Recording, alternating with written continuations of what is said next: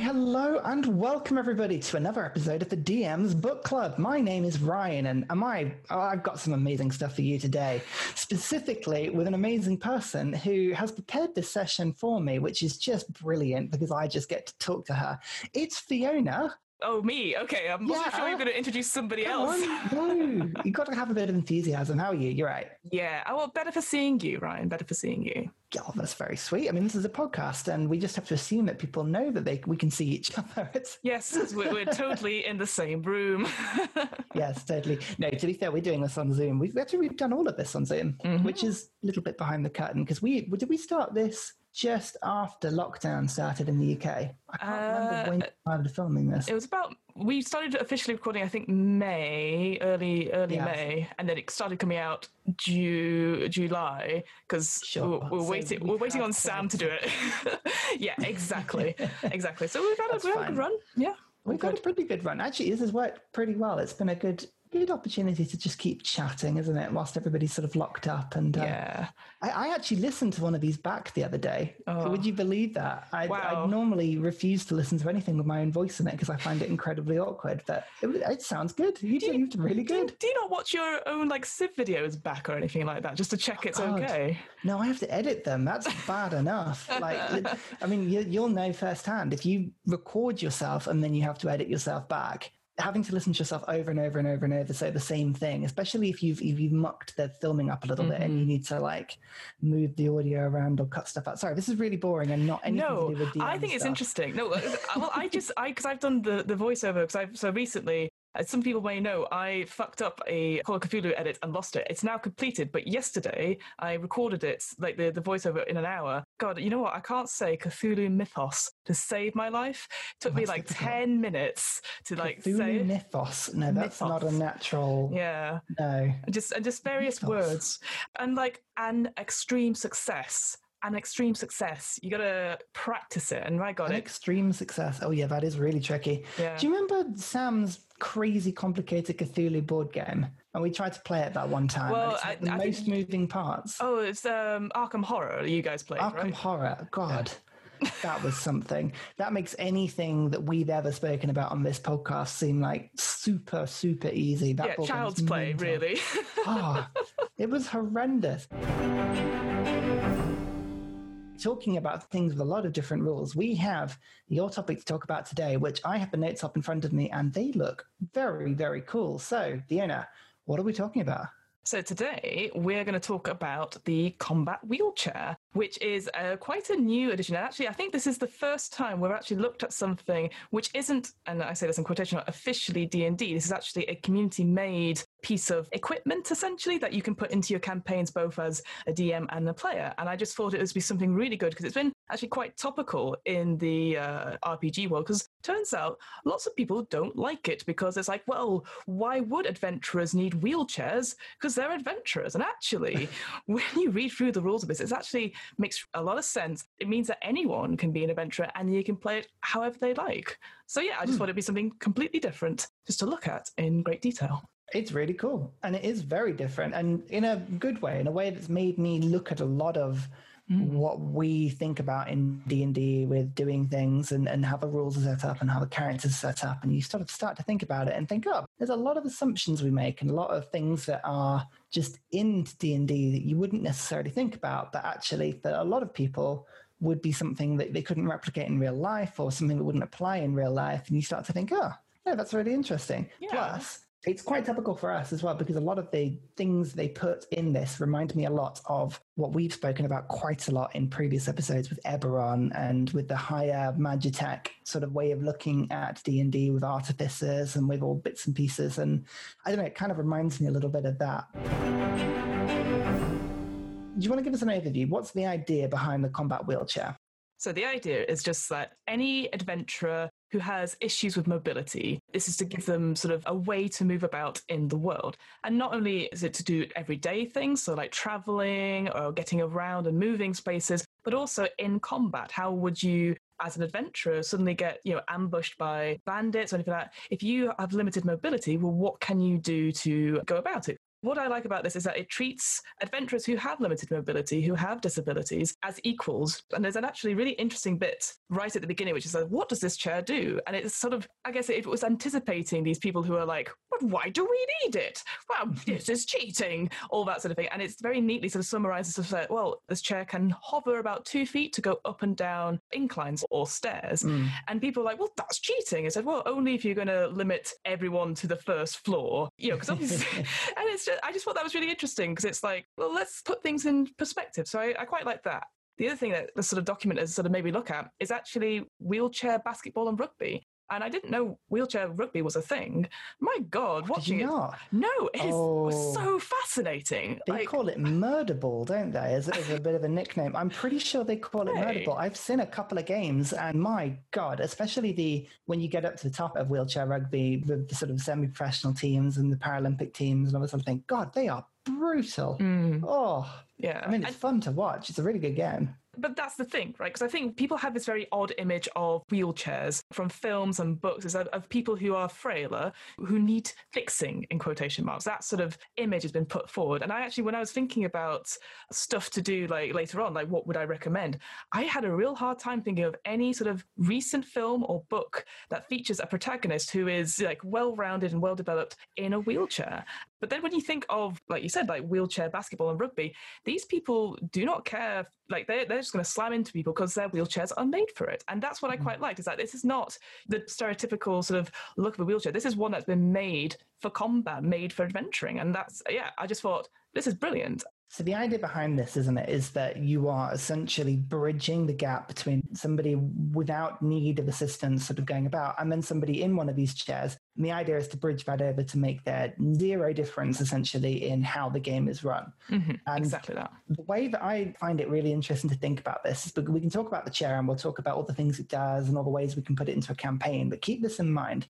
We've been playing a lot of D&D recently over Zoom and over sort of online, and a lot of people use Roll20 and all kinds of sort of online things. And if you don't use maps for encounters, specifically you don't have minis, you don't have placements where you can put people around like a sort of an actual place and use 5 feet squares on maps and stuff. You play a lot of D&D using theatre of the mind, the idea that you talk through things and use your imagination.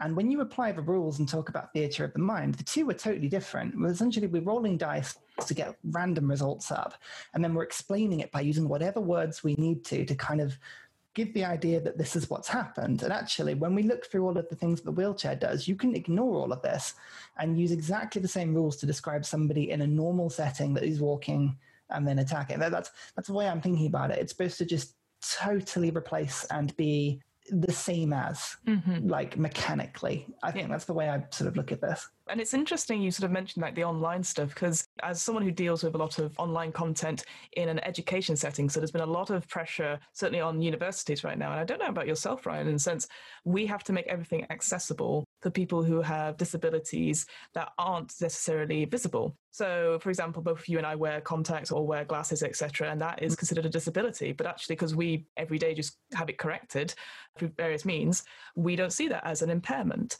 And now that we're stuck in our own houses, having to do stuff on Zoom, there's also the issue of digital accessibility as well. So sometimes, and I, not saying names, someone's internet's not very good, but that's okay because, we can fix ways around it. But sometimes your internet's not good to have HD cameras, so you have to come up with other ways. And there was actually an interesting article on Dicebreaker, which talked about people who usually use face-to-face RPG sessions suddenly having to go online and actually not enjoying it, and their campaigns are dying out because they miss that dynamic of being in the room with people, and the accessibility stuff is different for them.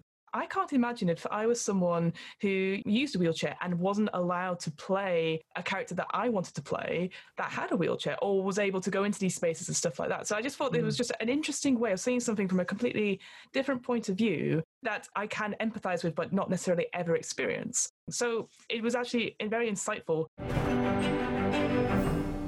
The document itself, it's very, very detailed. I think it's like one of the best things I've seen that's just creating something completely customizable, completely new, and I think works. Like, you can add stuff to it. It's free, and everything about it I just really like.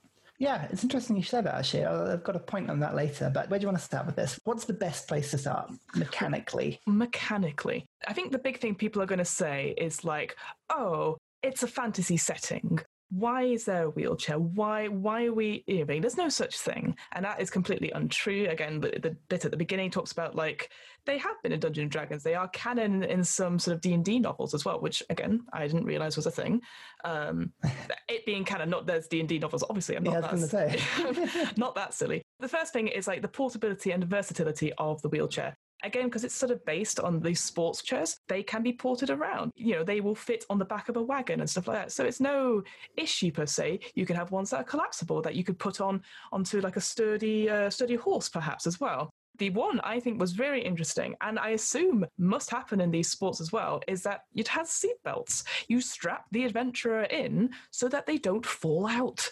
Like, that makes total sense as well, because obviously you're trying to do a dex save or whatever like that, and then you have the choice of like, will you escape your thing? You have to undo the seatbelt, etc. It can be moved sort of telepathically or through touching a beacon stone to move left, right, and center, just like a motorized wheelchair would do as well. So it takes that sort of like how we see as a modern wheelchair, and then just puts it in there, but explains it away like we always do. Is like magic items help with this, and that's good enough for me. We explain so much away in D&D, so don't worry about it. Don't think too hard. It's now a wall of fire that has appeared from nowhere, and now it is a cabinet. So, you know, don't worry about it. Like, a lot of it is explaining all the different bits and pieces it does, but essentially, again, it's just making it so that you can do all the things that a person would be able to do. So all of these things, like being able to like use the beacon stone to ascend and descend stairs, is the big one, which of course is like something that you're like, oh, a wheelchair that can float up and down stairs. Isn't that really cool? That's amazing. Well, anybody can walk upstairs, so really probably not as huge as you'd think, but it's still really cool. You can use it as a spellcasting focus, a wild shape focus. You can use it as a weapon. You're proficient in it. All of these little mechanic bits that feel like, oh, it can do a lot of stuff, but actually no, it's just putting everybody on a par. I think it's how I think about it, but it's really cool. Like, all kinds of stuff. There's been a bit of discussion saying, oh, but you're using it as a weapon as well. So let's have a quick look at that. So it has 3 actions that it can take on its turn. So if your character isn't necessarily using a crossbow or using axes or anything like that, you could use the wheelchair itself. So you've got sort of 3 types of attacks. You've got a tire strike, which is by pivoting on one wheel and using your momentum, you can strike a target creature within range with one of the rear wheels. Again, I've seen that in basketball where you just sort of turn around to grab the ball. Yeah, if you haven't seen wheelchair rugby, then they do that. You'll know exactly what damage can be done. You have the ram, so you moving in a straight line, you can go ram into people. And then as well as that, if the target creature is prone on the ground, you can use your crush action and just run over them. I love that idea. You finish you off like the boss and you're like, no, it's time to be crushed by me. Like exactly. But yeah, no, I mean, it's really cool. Different attacks you can use, all melee stuff that like helps to sort of move things about. Again, all mechanically very sound. Like nothing seems to be sort of in it. I mean, the next bit, it was talking about how, you know, like the rules you can use to give the chair health or hit points or break it and everything. And what did you think about this bit? Do you think it was a good addition, or do you think it was maybe not needed?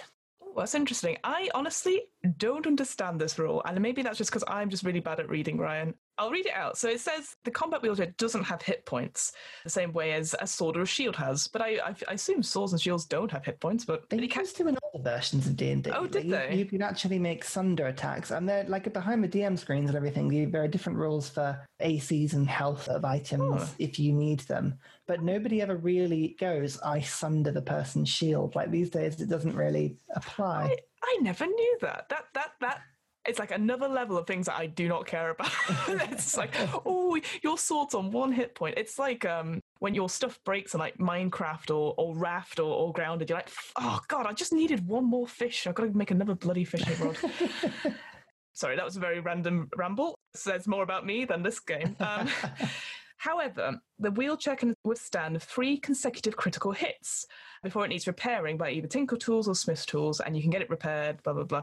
Consecutive sounds like you have to get 3 natural 20s or criticals on the chair or on the person in a row. Is that right? Am I reading that right? I didn't think the consecutive word was needed. I got the impression that it was kind of like a 3 strikes and you're out situation. That's what I thought, yeah. But I mean, yeah, you wouldn't really give somebody's armor or shield health, would you? So I don't know if it's even needed. Like, I mean, it talks about whether this is actually needed because someone can use a mending cantrip to fix it. So we're not talking that it needs to be really policed that much. And could you imagine inviting somebody to, I don't know, like join in your campaign and say, yeah, you know what, your disability is fine. We really love that. Come along, come be involved. Here's your wheelchair. Fantastic. You're in the middle of a dungeon. Your wheelchair broke. Yeah. Now you can't move. Yeah. Could you imagine doing that? That'd be really harsh. I feel like, you might need to do like some upkeep of, like, so again, with like all equipment and stuff, like, but I can imagine that. So maybe you say, oh, you need to pay however much it is. Again, it talks about like how much things do cost to upgrade and to maintain and stuff like that, which to me, it seems quite steep. But then again, obviously, I don't have a wheelchair. I assume the maintenance is quite expensive. So again, I think that's quite true to life. It depends on the wheelchair. My boss has one. And he really should be doing better, but his wheelchair is literally made of tin cans and whatever rubber he can steal from people's shoes. Like, it is the most... Oh my God.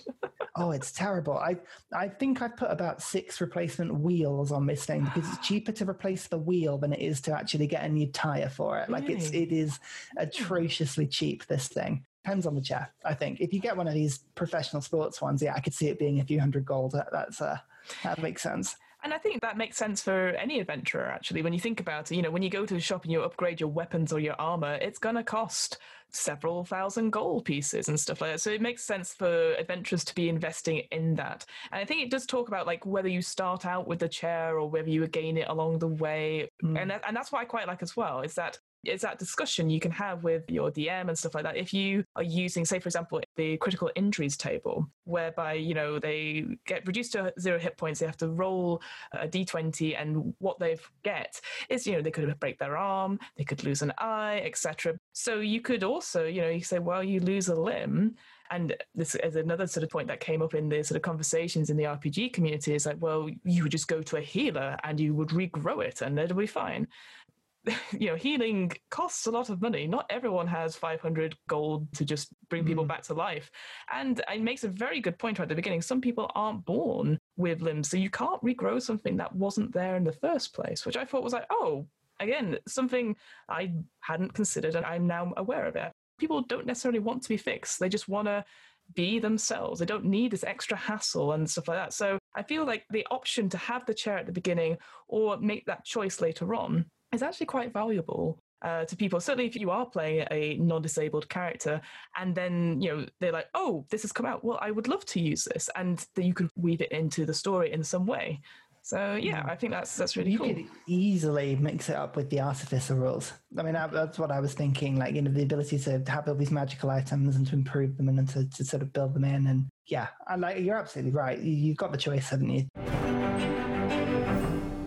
I was thinking, God, I would be so under-equipped to try and bring something like this into a campaign like that we were running. Do you know what I mean? Just in terms of, like, say your character, Aubrey the Barbarian, had an incident and couldn't walk or something, and then having to actually role-play that through and think about it mechanically. God, that would be tough. I'd have to really think about that. And that could be a challenge for yourself to include like a minor character at some point using the combat wheelchair.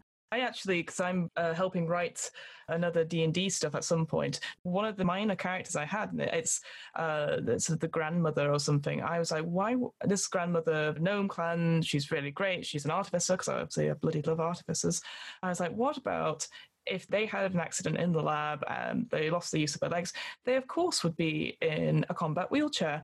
And so I just, I said all this stuff and they thought this was brilliant. So hopefully if this all goes around, we'll see this grandmother appear in a really cool combat wheelchair that just turns up and just berates all the grandchildren and then runs away. It'll be great. Absolutely. Yeah. That's a great idea. No, I love that. And, weirdly, I'm just thinking about this theory and you've got me thinking about different things that I could do to bring into a campaign. I would find it easier to bring this in for an NPC because I think the benefit of this whole, I guess the wheelchair is kind of basically so that you can play any player and have them sort of mechanically quite equal. So I think I could bring this in for an NPC pretty easily.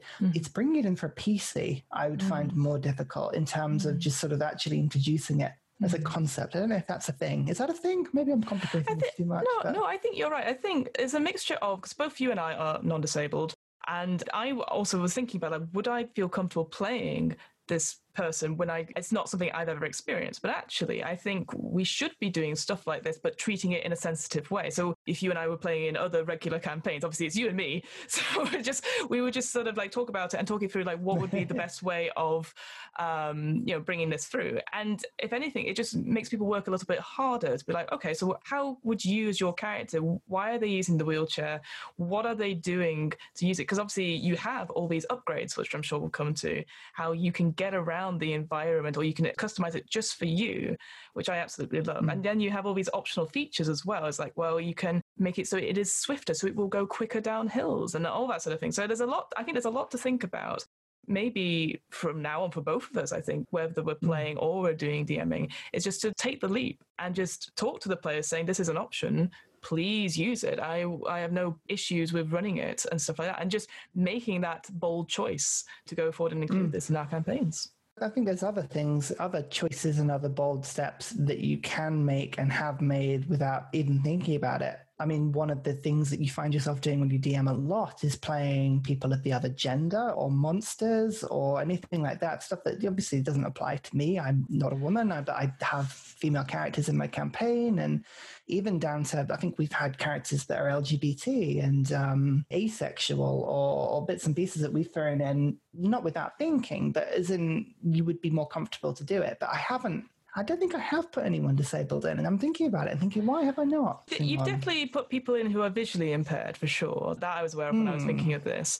But because we haven't experienced it, we don't think about it. And that's something where we need to look around the room who's not here and include that in. So that's on both of our parts as well. Yeah, I am being more aware of making brave choices and stuff. So it's interesting, like some DMs do find it hard to play people of the opposite gender, which for me is obviously like I can play any gender. I prefer to play female characters because I think women are great. But I also I think for me, having a brave choice to play with an accent and then keep it up, like you're always going to get players that go, what happened to your accent? Like I know I've done that to you and you've done that to me, but a few times, yeah. but the point is that if you keep it going, it becomes a valid choice, and it's always a valid choice to do it. And that's, again, as Clang, improv. That's a scary thing for me to do in improv, and I actually did it in Call of Cthulhu. I tried an American accent, and it was terrifying because it's not a good accent. But the fact I kept it up throughout the whole 4 hours that it turned out to be was really impressive. When I listened back, I thought, oh, there's a professional somewhere in here. So I think that's it. It's making that bold choice, just doing it. I guess there's also that sort of talk about having consent of the players, but I think you yourself, if you're the DM and you want to include something like this, but you're not sure, just do it. We've spoken about the general rules of how this sort of combat wheelchair works, but we've got upgrades as well, which are quite interesting. Yes. So if you kind of split this into two parts, you've got the first bit, which is basically the mechanics of getting it into the game.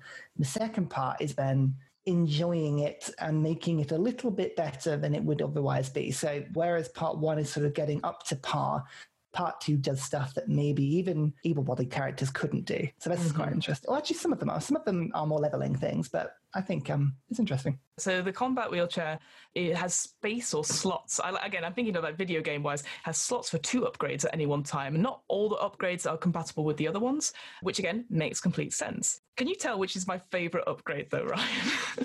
Well, now, you've mentioned a few of them, but then you did quite, enjoyingly mention I'm going to say the the sniper one, the crossbow one. No, I did like that one there. I did that. It was there. So the mounted sniper upgrade, whereby it's on one of the armrests of the combat wheelchair. And that, again, is interesting for people who may not have much movement in their upper body or their limbs as well. No, it's the spider legs one. The spider legs one was hilarious, and it's given me sort of Dr. Octopus sort of like vibes, Spider-Man sort of vibes, the new Marvel films with the all over engaged death mode. Yeah, I absolutely love this. Basically, underneath the wheelchair, you have 8 mechanical legs that fold up into like a claw position, and then they sort of come out, and then you can walk on walls or the ceiling for up to an hour. It then does say at the end, just make sure you're not on the ceiling because you will fall, and you can't use it for like 2 hours or whilst they're recharging. But I just the image of these legs coming out, and like it's not necessarily for combat. It just gets you with a bit more speed, a bit more climbing, so you can get into hard to reach places. But I just was like, if I had a choice, I would just use spider legs all the time because they are so cool. And I was like, no, we've got to stop. My legs need recharging. Can't go any further. Exactly. No, it was really cool. The ability to take a wheelchair and then put it on the ceiling. But again, there are magic items that do that, like spider climb sort of things. Exactly. As you are. So there's nothing in here that sort of doesn't not work. I have to say, the ones that really got me and made me wince were the skin shredders or the shin shredders. Ooh, yes. They're like the sort of chariot-esque spikes on the wheels, you know, when you're sort of running by and just sort of cutting people. There's something like anything to do with shins or hamstrings I find really difficult to think about. Like, I don't know, what's that big tendon that runs down the back of your leg and onto your foot? Is that the Achilles? One. The one right at the back of the ankle. Oh, anything with that. Oh dear, sorry, I'm just creeping you out. Yeah. There's some really cool ones here, actually. Armor plates, and I like the idea of the float. I don't know, just the idea that you have your own little boat, like that is cute for me. It's like, well, what do we do? Quick, get in the boat. Go, no need. Just give me a second. And then you like just float next to everyone else. So cool. Yeah. There's some really, really cool ideas here. I think it's fun because they've all got gold costs. They've all got things. It's kind of like you can save up for them. You can have a few sessions of the campaign, work out what's really good, what's going to work for you, and kind of make it up as you go along, really. You could even have multiple chairs. I mean, it talks about packing one up and sticking it on a cart. You can have a chair for every situation, a combat chair, an adventurer chair, a waterborne chair. Oh, that'd be so cool. You could easily make your own ones. I like the idea of a submarine. That'd be so cool. Yeah, when you're like at level 20, you're going to have a fuck ton of chairs. You're going to have one just for day, one for the afternoon. Yeah, one that can just dimension door into the ethereal plane and then pop back up again. It's like, I'll be back. Yes, press the beacon stone. Exactly. Reading through this as a whole then, so it kind of gives all of the rules, it gives everything as to what you would need to put into a campaign. Was there anything you really liked as a general concept, or specifically anything that stood out that you thought was really good? I think this whole document, if anything, is so meaty and so detailed.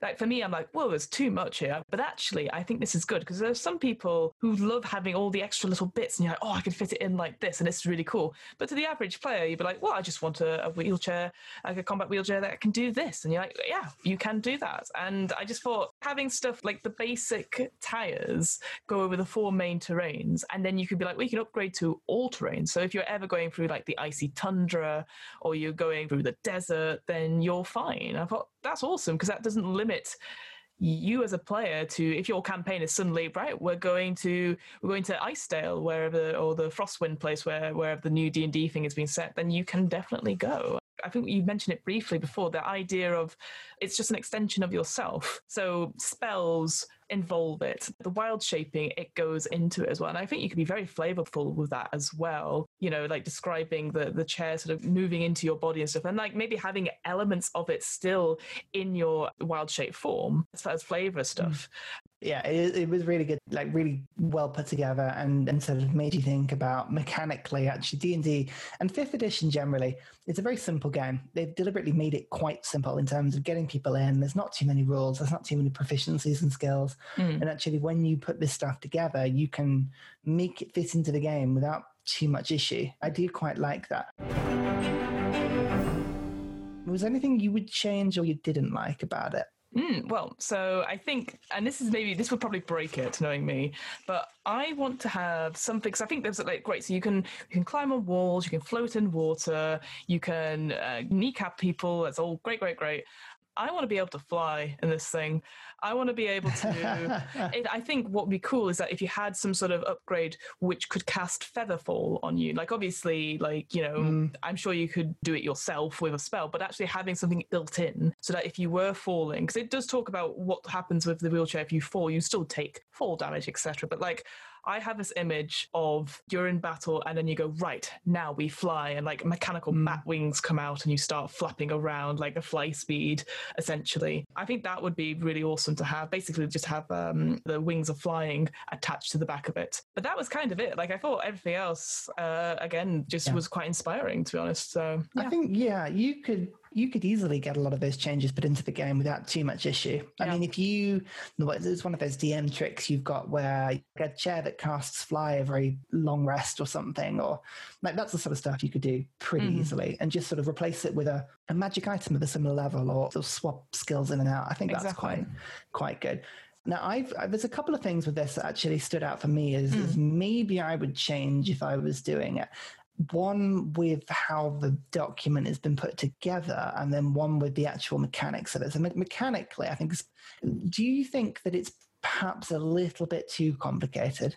There's a lot of the rules in it, and a lot of the things to do with weight and with costs, and there's a lot of abilities that recharge you can use it for 1 hour every 3, or it charges for 2 hours, or things like that. I think you could replace a lot of that sort of stuff with short rest, long rest to keep it in charge and keep it in touch with a lot of the other skills in D&D. Like all of the classes have like 3 times per long rest, or once per short rest, or blah, blah, blah, blah, blah. I think you could easily stick it onto those time frames.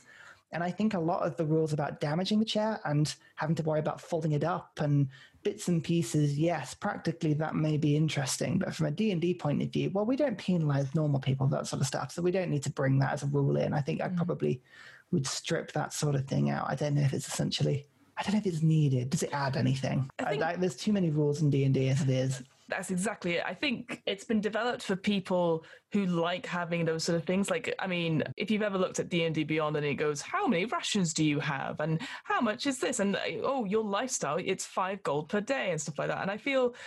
there was really boring, but I read a thing in improv book today. It says, don't make your scenes about money because they're super boring. And I agree. Anything to do with money and like, oh, but I owe you this much. And I appreciate I'm saying this because obviously I owe a lot of people money in our Serials campaign. I hate thinking about it. But I just feel like if you make the scene about money, it's taking it away from the characters and taking it away from the relationships in that scene. So if you think about the wheelchair, you think like, well, we get away with so much. Like you said, simplify it so it's on a short rest. Great. And you just don't have to worry about it. Whereas I feel there's like some players and stuff like that have always done that thing where it's like, well, it costs this much and it's this much, and I plan everything out and it takes this, and I'm just making sure. And I think, if people want to do that, that's fine. But I completely agree with you. Is some of the stuff I'm like, yeah, of course you can do it. As long as it's not too ridiculous, like, trying to have 3 upgrades and or whatever. Like I think, to be honest, you could do some of the upgrades. You could do it as a reward for the end of and finishing a mission or something like that. It's like the people thank you, they club together and they give you, they help you. They ask, what do you want? And you would be like, I want all-terrain tires. And like, we can help you with that. I think there's just, like you said, there's just other ways and other flavorings you can do with that sort of thing. But yeah, I mean, I don't fault it for being too detailed, but at the same time, I completely agree with you. I'm just like, whoa, no thanks.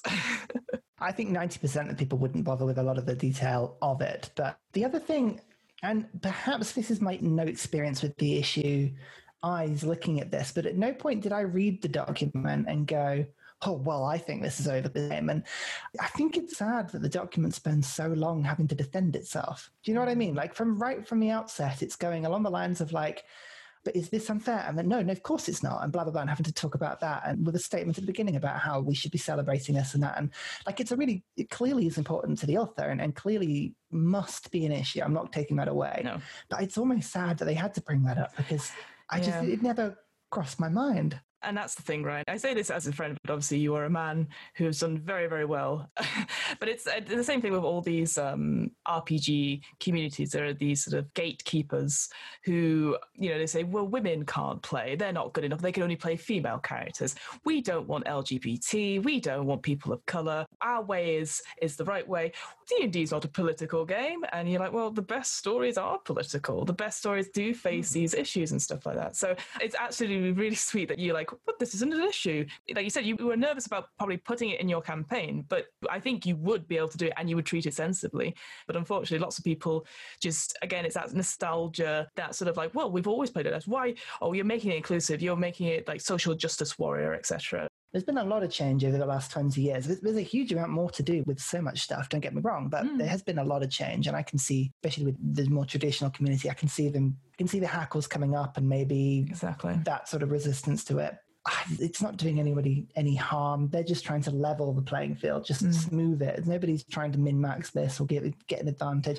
Although saying that, you put this into an official book, I could guarantee you would find min-maxes on it almost immediately. And maybe that's almost the perfect point of acceptance. If you put it into, what's the new book coming out? Is it Tasha's Cauldron of everything? Something? Yeah, I was about to say. Everything. Yeah, so the combat wheelchair goes into Tasha's Cauldron and you find that really cliquey, nerdy, min-max community on the D&D forum, suddenly all of their characters have one because they've decided it's the most min-max thing you can do. Wouldn't that be the most brilliant accepting of the thing? The only thing I was going to sort of finish off with is, again, like recommendations of where to sort of see similar things with combat wheelchair, which we kind of already covered. So, like, obviously, there's wheelchair rugby. Watch that. That is really interesting and exciting. The only sort of main character I can see, and that's quotation marks, that who is sort of a well-rounded, I hate using the word strong character because I don't think there's anything as strong because people can be flawed. Professor X from the X-Men. So obviously there is someone who has great intellect but has limited mobility. And the other thing, actually, which occurred to me was, again, watching wheelchair rugby, was actually watch the Paralympics. You see these disabled athletes who are competing in great, amazing sports, doing so much better than I ever hoped to dream as a non-disabled person. And it's actually really fascinating to watch that. So I'd recommend certainly the London 2012 ones. I say this because obviously I live in Stratford, so I walk past like some of the Olympic Stadium and stuff quite often, and they've got like the names of all the different Paralympians along sort of the Olympic walk and stuff. Famously, obviously, you've got Professor X and anything to do with the X-Men and what he's been up to and the use of his, I think at some point he's got a mentally controlled wheelchair, which is quite cool, especially in some of the movies. But I wanted to give a shout out to, there is a BBC presenter, and I'm going to butcher his name, but it is Adebatan, I think. Adebatan. He used to be a wheelchair basketballer, and he does loads and loads of now documentaries, travel documentaries, where he goes around the world. And he did a huge one recently where he went to Africa, which is not a wheelchair-friendly country, and he absolutely beasted it. And it was amazing to watch because you could see him go around, and he had like one of these very all-terrain, like wheelchairs, and went about and was absolutely awesome. And if you ever need proof that somebody can go out and absolutely just be brilliant, go watch his stuff. Like, it's really, really cool. I think it was something like Africa with Addy, something like that. Again, wasn't aware of that. I will definitely look that up. I love documentaries. I love finding out more about things. That's awesome. I will definitely. I've actually bumped into him in real life on three separate occasions, and not once has it been deliberate, and not once have I said hello. So there you go. You're just constantly just bumping into celebrities in London. That's what it's just very specific skill set. Him, Stephen Merchant, I've bumped into on about 2 or 3 separate occasions, and Alistair Cook, the cricketer. So there you go. Well, you also had I can't remember her name now, Arya Stark and her dog. Oh yeah, Maisie Williams. I met her dog before I met Maisie. Yeah, the dog ran around the corner and like almost into my office and was being trouble. So I was fussing the dog and she rushed over and was like, "Oh, I'm so sorry." I literally was like, "It's okay." It makes you sound like you're like constantly like brushing shoulders with celebrities, Ryan. I've got to be honest. Just a stalker. Okay, that's well upped. Yeah, it's very sinister. Oh wow.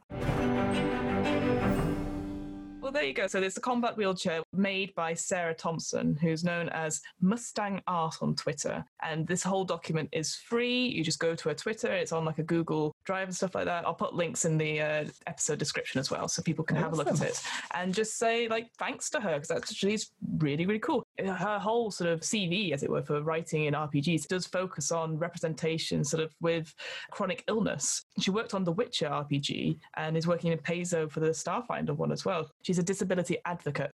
Yeah, so you know what? Like, she's written this from a place of obviously knowledge and stuff like that, but also of love as well. So hats off to you, Sarah. That's great. Huge respect for people who can do all these creative PDFs at any point in time, let alone on something so good. Just you and I just stick to the audio and visual. We'll never have time for PDFs as well. No, too much.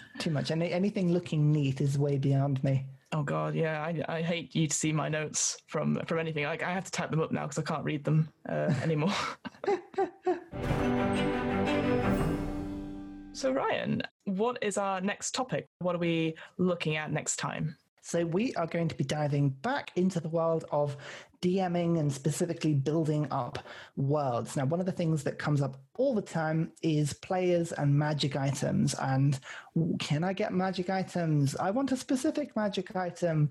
Oh, we don't have enough magic items. Have I put enough magic items in my campaign? So we're going to be going through the initial tables in the Dungeon Master's Guide to talk a bit about magic items and how many you should be putting in and how to go about spreading them across a campaign. It sounds great because, again, Ryan, it's something I have never done. I've just always used what was in the module. I've always panicked. I think the only time I put stuff in was when we did that Battle Royale, and I just put a deck of many things. And, of course, the least experienced player got it and panicked and just started pulling out random cards, and it just was just absolute chaos. I bet that was hilarious. It was. Well, you were there, so it's fine. I don't even remember. It was that bad. Oh, no, it's just a long time ago. Many sessions ago. Many sessions ago. So, Ryan, where can we find you? What are you doing? What projects are coming up? What's happening in the world of Ryan? Well, right here. Just listen to the next episode and I will appear again in your ears. Hey, you could even go back an episode and I would still be there. You could also come find me on Discord. I've got a Discord under the name of Ursa Ryan. Come find me. Talk to me. Come find my YouTube channel. Ursa Ryan again. I'm not very imaginative. I really should get more aliases. I'm not a very good superhero. I never have a good answer to this. I'm really sorry. No, it's fine. Hey, it's how you promote yourself. It's that beautiful charm you have. It's like, oh, come talk to you. Oh, I think we should go talk to him. Like, he sounds really like he needs it. I'm very lonely. Oh, well. I'm sorry. So sorry to hear that. My name is Fiona. I run the What Am I Rolling podcast alongside this wonderful podcast. It is a twice monthly RPG one-shot podcast. As you've heard, Call of Cthulhu is now done. Hooray. I've got other things coming up. I've got some crossover episodes, apparently, I need to study for at some point. I say study for. Not like for. The Simpsons are going to appear in them or something silly. I wish that was cool. I don't think I'd get the rights to have The Simpsons crossover. Oh, that's good. It's just pirating. Just plagiarism. Do it. It's fine. Right. You're so right. Everyone does it. And I do lots of improv stuff as well. I never talk about it because I do talk about improv because I'm really boring and I have only two interests, which is D&D and improv. But I do lots of improv stuff. I've been doing some stuff called extreme improv where I play essentially, it's called Revenge of the Werewolf. It's essentially werewolf where people who don't know the rules to werewolf. And I almost got the werewolf last time. I worked out who it was and then they killed me. And I was like, But this time I've got a plan and I'm going to show them next time. I'm going to be the best werewolf hunter there has ever been, and I can't wait. Unless I'm the werewolf, and then I'm just going to be completely silent throughout. Exactly. Just be the only werewolf. The only person. Kill everyone else, and then you win. Doesn't matter which side you're on. Lesson in life, that. Well, until next time. Bye! Bye!